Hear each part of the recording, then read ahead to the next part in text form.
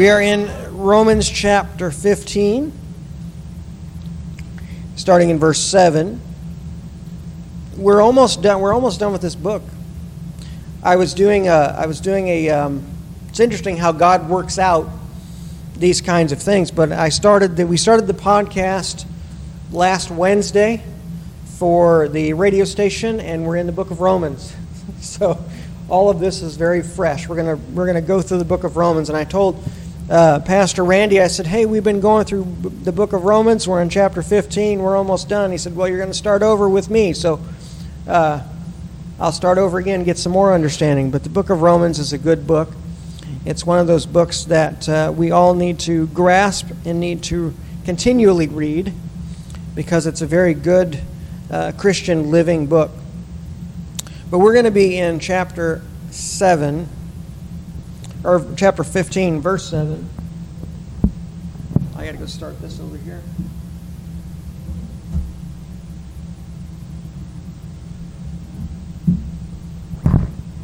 So, 15, verse 7. My Bible says, the gospel for Jews and Gentiles alike. So basically what we can grasp from this is that the gospel does not have any binds of gender, any binds of religious background, any binds of anything like that. Jewish and Gentile, Paul is slamming in the face again this mentality of clean and unclean. You know, the Jews were the ones who had the gospel. The Gentiles weren't worthy of the gospel.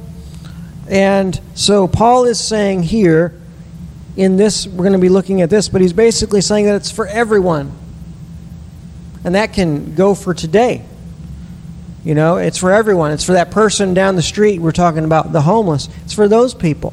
It's for us. It's for little children. It's for elderly. It's for those who are less fortunate, those who have a lot of money. It's for everyone, every walk of life. And that's basically what Paul is going to be talking about here. Starting in verse 7, he says, therefore welcome one another, just as Christ also welcomed us, for the glory of God. Now I say that Jesus Christ has become a servant to the circumcised on behalf of the truth of God, to confirm the promises made to the patriarchs, and that the Gentiles might glorify God for his mercy. As it is written, for this reason I will acknowledge you among the Gentiles, and I will sing praises to your name. He also says, rejoice, O Gentiles, with the people. And again, praise the Lord, all you Gentiles. Let all the peoples praise him. And again, Isaiah says, there shall be a root of Jesse, he who shall rise and reign over the Gentiles, and him shall the Gentiles hope. In him shall the Gentiles hope. Now may the God of all hope fill you with all joy and peace in believing, so that you may abound in hope through the power of the Holy Spirit. Father, we thank you for this word. We thank you for your grace and your mercy. We thank you, Lord, that we're able to stand here and sit here today and be able to learn of you without any threat of persecution. Father, I just pray that this word would find root in our heart, and Lord, that we would apply it to our lives. And Lord, we thank you for that and give you praise in Jesus' name. Amen. Now, to know the understanding and the background of Paul, if you haven't watched the podcast yet, Paul come from a long line of Pharisaic tradition, meaning that his father, his grandfather, and generations ahead of him were all in the Pharisaic tradition. So he started off his life learning the Pharisaic tradition. Later in life, he sent to Jerusalem to learn under Gamaliel, who was the most prominent Jewish rabbi, one of the most prominent Jewish rabbis of that time. So I say all that to say that Paul, in ministering here in the Old Testament to the New Testament church, he has an understanding of what the Word is talking about, what's in the Scripture to understand, to say that the Gentiles are also part of the church, or can be through Jesus Christ. Now, Tarsus was not a Jewish city. Tarsus was a Gentile city. It was also one of the most influential trade city of that time, and it had a university in there, which also, the university brought diversity. It brought different cultures. It brought different things. So Paul understood not only Jewish tradition and Pharisaic tradition, but also the Gentiles in a certain way. I know when he was probably learning, he probably didn't have anything to do with the Gentiles because of the Pharisaic tradition, but he understood more than I think that people gave him credit for in this kind of thing. He's basically saying here that he says, therefore welcome one another just as Christ also welcomed us for the glory of God. Welcome one another. It doesn't say welcome the Jew. It doesn't say welcome the Gentile. Welcome one another. So he's saying here that a Gentile can be a Christian and we're to welcome them. A Jewish person, an Orthodox Jewish person, can become a Christian and we're to welcome them. We're to welcome all. He says, now I say that Jesus Christ has become a servant to the circumcised on behalf of the truth of God, to confirm the promises made to the patriarchs. Again, we know Jesus came to fulfill the law. Paul is reiterating this again, and he is saying that Jesus came to fulfill what was promised to the patriarchs. Fulfill the promise of the patriarchs that all would come to know Jesus. If we are not of Jewish descent, we are Gentiles. We're Gentiles if we're not of Jewish descent. Thereby, if this understanding had not been made known, we wouldn't be here today. We would be nothing. Because we would be Gentile. But because of Paul, because of Paul's conversion, because of the way Paul was converted and gave himself to the Lord in ministry and in life, we're here today in this very church. Gentiles sold out and loved Jesus Christ because of Paul. If Paul would have never existed, we wouldn't be here. Or if Paul never would have came to know the Lord, we wouldn't be here today. But Paul did. And then Paul goes in. See, Paul uses a lot of Old Testament remembering back for the Jewish people so they understand where he's coming from. See, because Jesus dealt with this when he was alive. He was saying things and doing things, and he was quoting Scripture, but they didn't get it. If they'd have gotten it, he wouldn't have had to die on the cross. But they didn't get it. So he had to speak to them through the Old Testament teachings because that's what they knew. So Paul's doing the same thing. He says, for this reason, I will acknowledge you among the Gentiles. And I will sing praises to your name. He says, for it is written. He says, and that the Gentiles might glorify God for his mercy, for it is written, for this reason I acknowledge you among the Gentiles, and I will sing praises to your name. Paul is saying that the Gentiles have a right and have a reason to know God. He also says, rejoice, O Gentiles, with his people. They're part of us too. We are part of the Jewish church. There's a lot of things that go around about replacement theology. You ever heard of replacement theology? You know what that is? Replacement theology says that because Jesus came and died and fulfilled the law, the church, the chosen people of God, is no longer the Jewish people. It is now the Christians. That's replacement theology. Replacement theology doesn't have a leg to stand on with this particular passage of Scripture, because Paul is acknowledging both the Jew and the Gentile. So we're all God's children.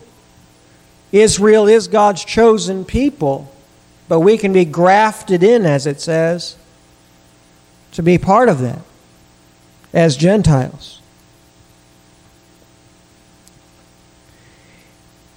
He goes on and says, "Praise the Lord, all you Gentiles.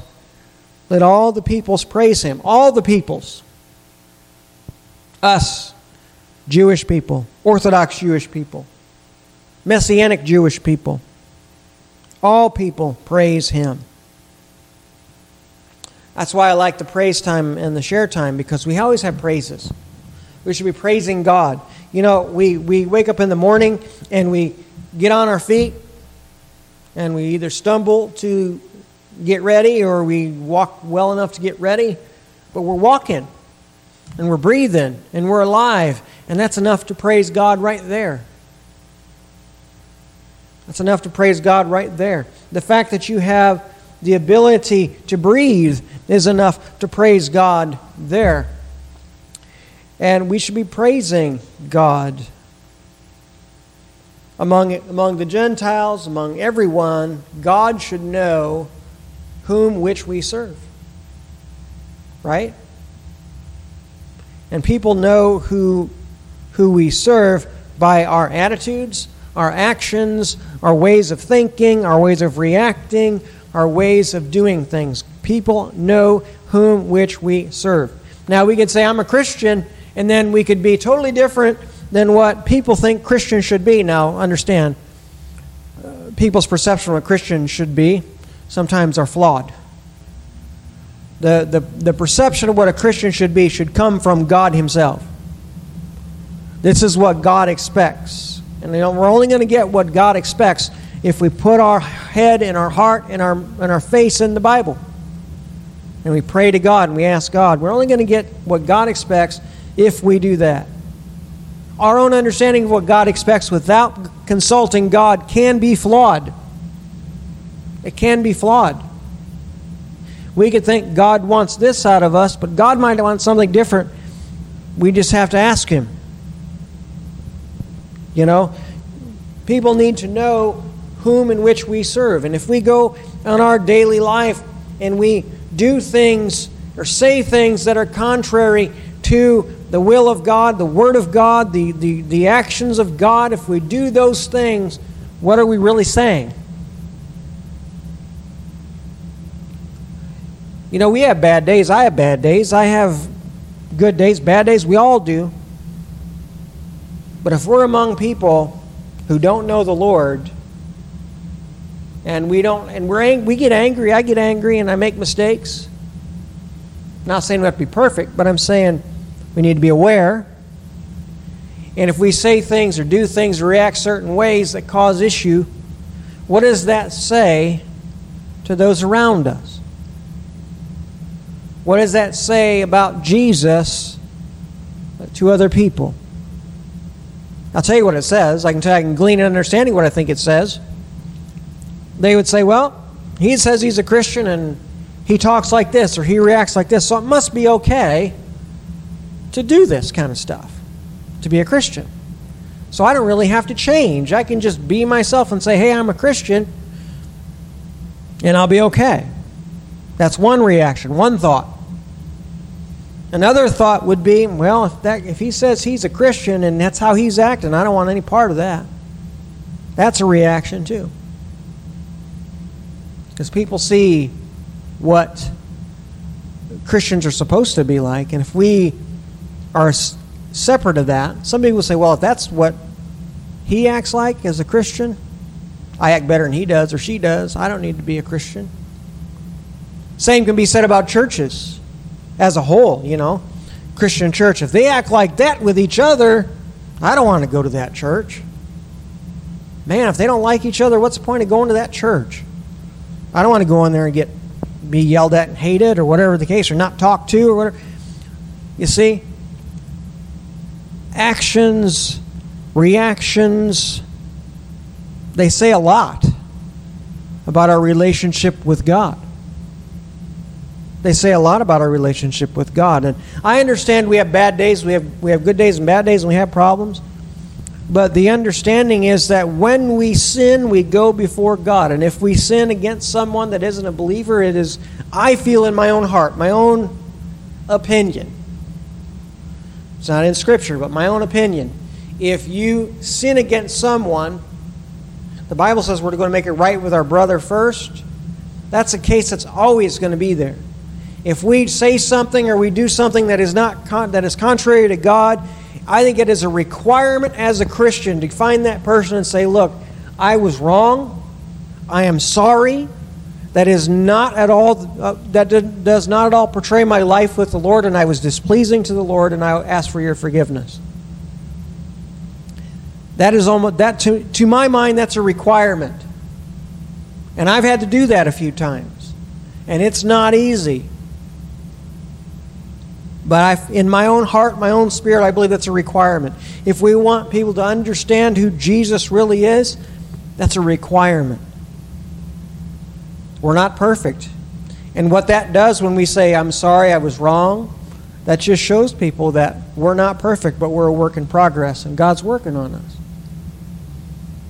That doesn't show them, oh, Jesus says it's okay to be mean. That just shows them that we're working on being better. We're working on growing in the grace and knowledge of God, which we should be doing anyway. Now, praise the Lord. In the midst of trouble, in the midst of trial, it's hard to have a smile on your face. But what can put a joy in your heart is the knowledge that even though you walk through the valley of the shadow of death in your life, whatever it might be, He is with you. That should put a joy in your heart. You might be going through something, saying, oh, I'm going through this, but praise the Lord, He's with me and He's walking through it with me. Christians, it's said that they're the only group of people, Christians, are the only group of people that kill their wounded. You know that? There's a saying that says that. And that's true at times. It's very true. We tend to, if somebody makes a mistake, there is a propensity in the spirit of man to rub their nose in it. And that's wrong. The Bible says we are to restore a brother or sister with meekness and long-suffering. That doesn't mean you stub their nose in it and you say, yeah, you were wrong. You're going to go to hell for that.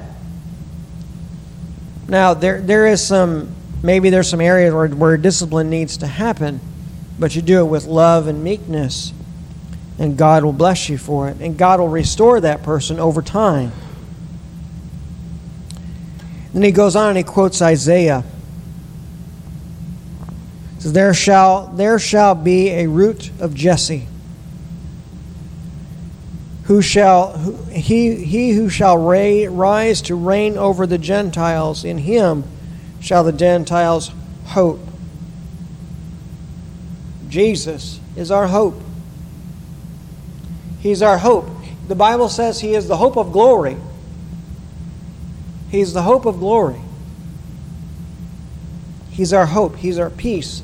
He's our joy. He's our comforter, our counselor. All of those things. He is our hope. We need to have hope. We need to grow in hope. Now, I'm a pretty hopeful person. At least I try to think I am anyway, right?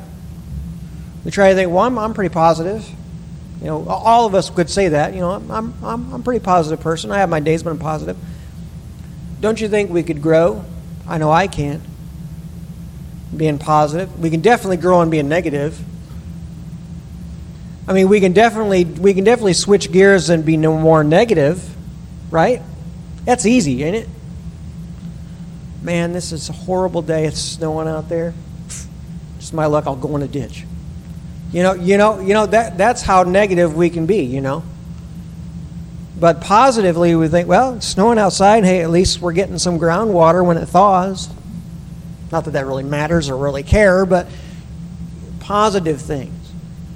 Positive things.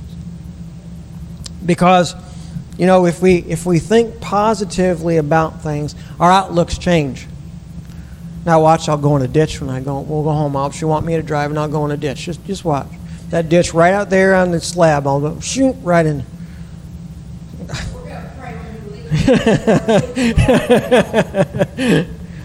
But God desires for us to be hopeful people. After all, I've said it before, and I'll keep saying it. The very Creator of the heavens and earth is on our side. He's not out to hurt you. He's not out to kill you. He's on your side, and that should bring us hope. That's why it says in the Scripture, if God be for us, who can be against us? Because He's the Creator of everything, and He's for us. So He's going to watch out for our every need and our every desire and our every, not so much our every want, but our desire. And He keeps what's good for us in the forefront of His mind. And that's important to understand that. We might be going through something. We might be going through something pretty bad, or we might have a good day. But understand that in every single situation, God has your best interest at heart, whatever that might be. Whatever that might be. God loves us. God ministers to us. God gives us the strength we need to do that which we're supposed to do. Might be some days the strength to do that which you're supposed to do is probably some days just getting out of bed and starting the day. But God will give you that strength. He says in the end of this chapter, this section of this chapter, kind of gives a benediction. It says, "Now may the God of hope fill you with all joy and peace in believing, so that you may abound in hope through the power of the Holy Spirit." You see, that last statement, through the power of the Holy Spirit, is a key statement in that Scripture. We can have hope in God. We can have peace in God. We can have joy in God only through the power of the Holy Spirit. The Holy Spirit gives us the ability to believe. The Holy Spirit helps us to build our faith. The Holy Spirit gives us strength to do that which we're supposed to do. If we try to have hope without God, or joy without God, how long does that last? As soon as something negative happens, right? Somebody buys a great, nice car, new car, does it without talking to God, but buys a nice car, right? We've all done that. I've done that a few times. Buy a car without talking to God, and then you go off the lot, and 2 days later you wreck it. Did that before. Not 2 days, but I've done it before. Not so happy after that, because now I have to fix my vehicle. Happiness and joy without God only lasts as long as nothing negative happens. But joy and peace and hope through the power of the Holy Spirit will be there even if we have negative situations in our lives. Because we know that God is walking alongside of us even though things in our life don't seem to be going well. Paul gives this benediction in the hopes that they would take heart and go forward in their hope and peace and joy with God. Now may the God of all hope, King James I think says of all hope, fill you with all joy and peace in believing, so that you may abound in hope. Abounding in hope. Jesus said that He came that we wouldn't just live, but we would abound in life. We would have abundance in life. That we would really, really, really, really live. Saying abounding in hope. We'd have so much hope in our life. We'd have so much hope in the things that we're doing that God is given glory for it. So important. that we understand. We need to strive. It's not easy to have hope in times of trouble. It's not easy to have hope when things are going bad for you or bad for me. It's not easy to have hope. You lose a job, you lose a relationship. It's not easy to have hope. Wreck a car. Brenda knows all about the wrecking the cars. Not that you drive horrible or anything like that. Not saying that at all. But we prayed about that for a while. So you know all about that. The hope has to be there in order to move forward. If we don't have the hope, we're going to dwindle away to nothing. Hope in a life with God is like when you go home on a Sunday afternoon, Sunday for lunch, and you got 3-course meal, 4-course meal sitting there. It's fried chicken, mashed potatoes, corn and green beans, maybe some carrots. Doesn't that sound good? Maybe some brown gravy. Doesn't that sound good? Sounds good to me. It sounds like KFC. I don't know if there's any KFCs, but it sounds good to me. Now, I ain't going all the way up there just for KFC.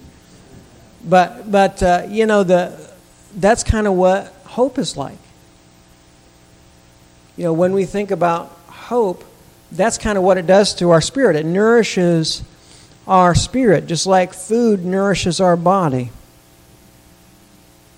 And it is a good thing. Hope is a good thing. If we don't have hope, we don't have much.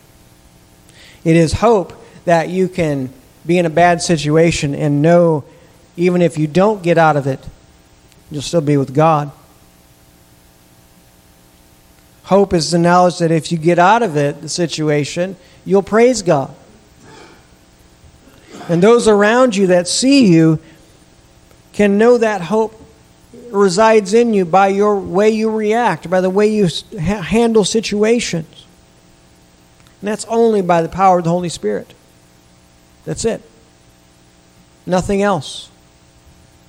Nothing else matters except hope. May the God of all hope fill you with all joy, peace in blessing, and peace and blessing, so that you may abound in hope. Drowned in it. Drowned in hope. So that you have a wonderful life, even though things are going really good or really bad. You still can have a knowledge that God's with you. Amen? Does that make sense? That's kind of like an ending, that would be kind of a good ending point for this message, that scripture. Now may the God of all hope fill you, each and every one of you, with all joy and peace in believing, so that you may abound in hope through the power of the Holy Spirit. Father, thank you for today. Thank you for your grace and your mercy. Pray that you'd bless us today. Help us, Lord, to abound in hope when hope seems to be lost. Help us to find it. Help us, Lord, to hold heavily to you, that all hope would reign in our bodies, in our minds, and our spirits. Lord, thank you for this day. Thank you for these precious people.